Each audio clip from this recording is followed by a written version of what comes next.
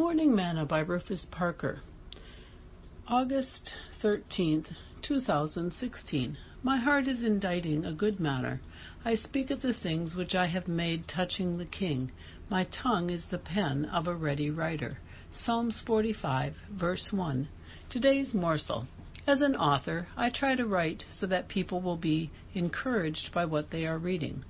I want them to gain wisdom and insight into the Word of God and what God has to say, so they grow spiritually, mentally, and in His grace. The psalmist said that his tongue is the pen of a ready writer. In other words, he is saying, in speaking of Christ, let my tongue be as the pen of a rapid writer. That is, let my tongue rapidly and freely express my thoughts and feelings about Him. Peter encourages us in 1 Peter 3, verse 15, "But sanctify the Lord in your hearts, and be ready always to give an answer to every man that asketh you of a reason of the hope that is in you, with meekness and fear." When you speak, do you speak as the oracles of God? Sing, say the name of Jesus, say the name so precious.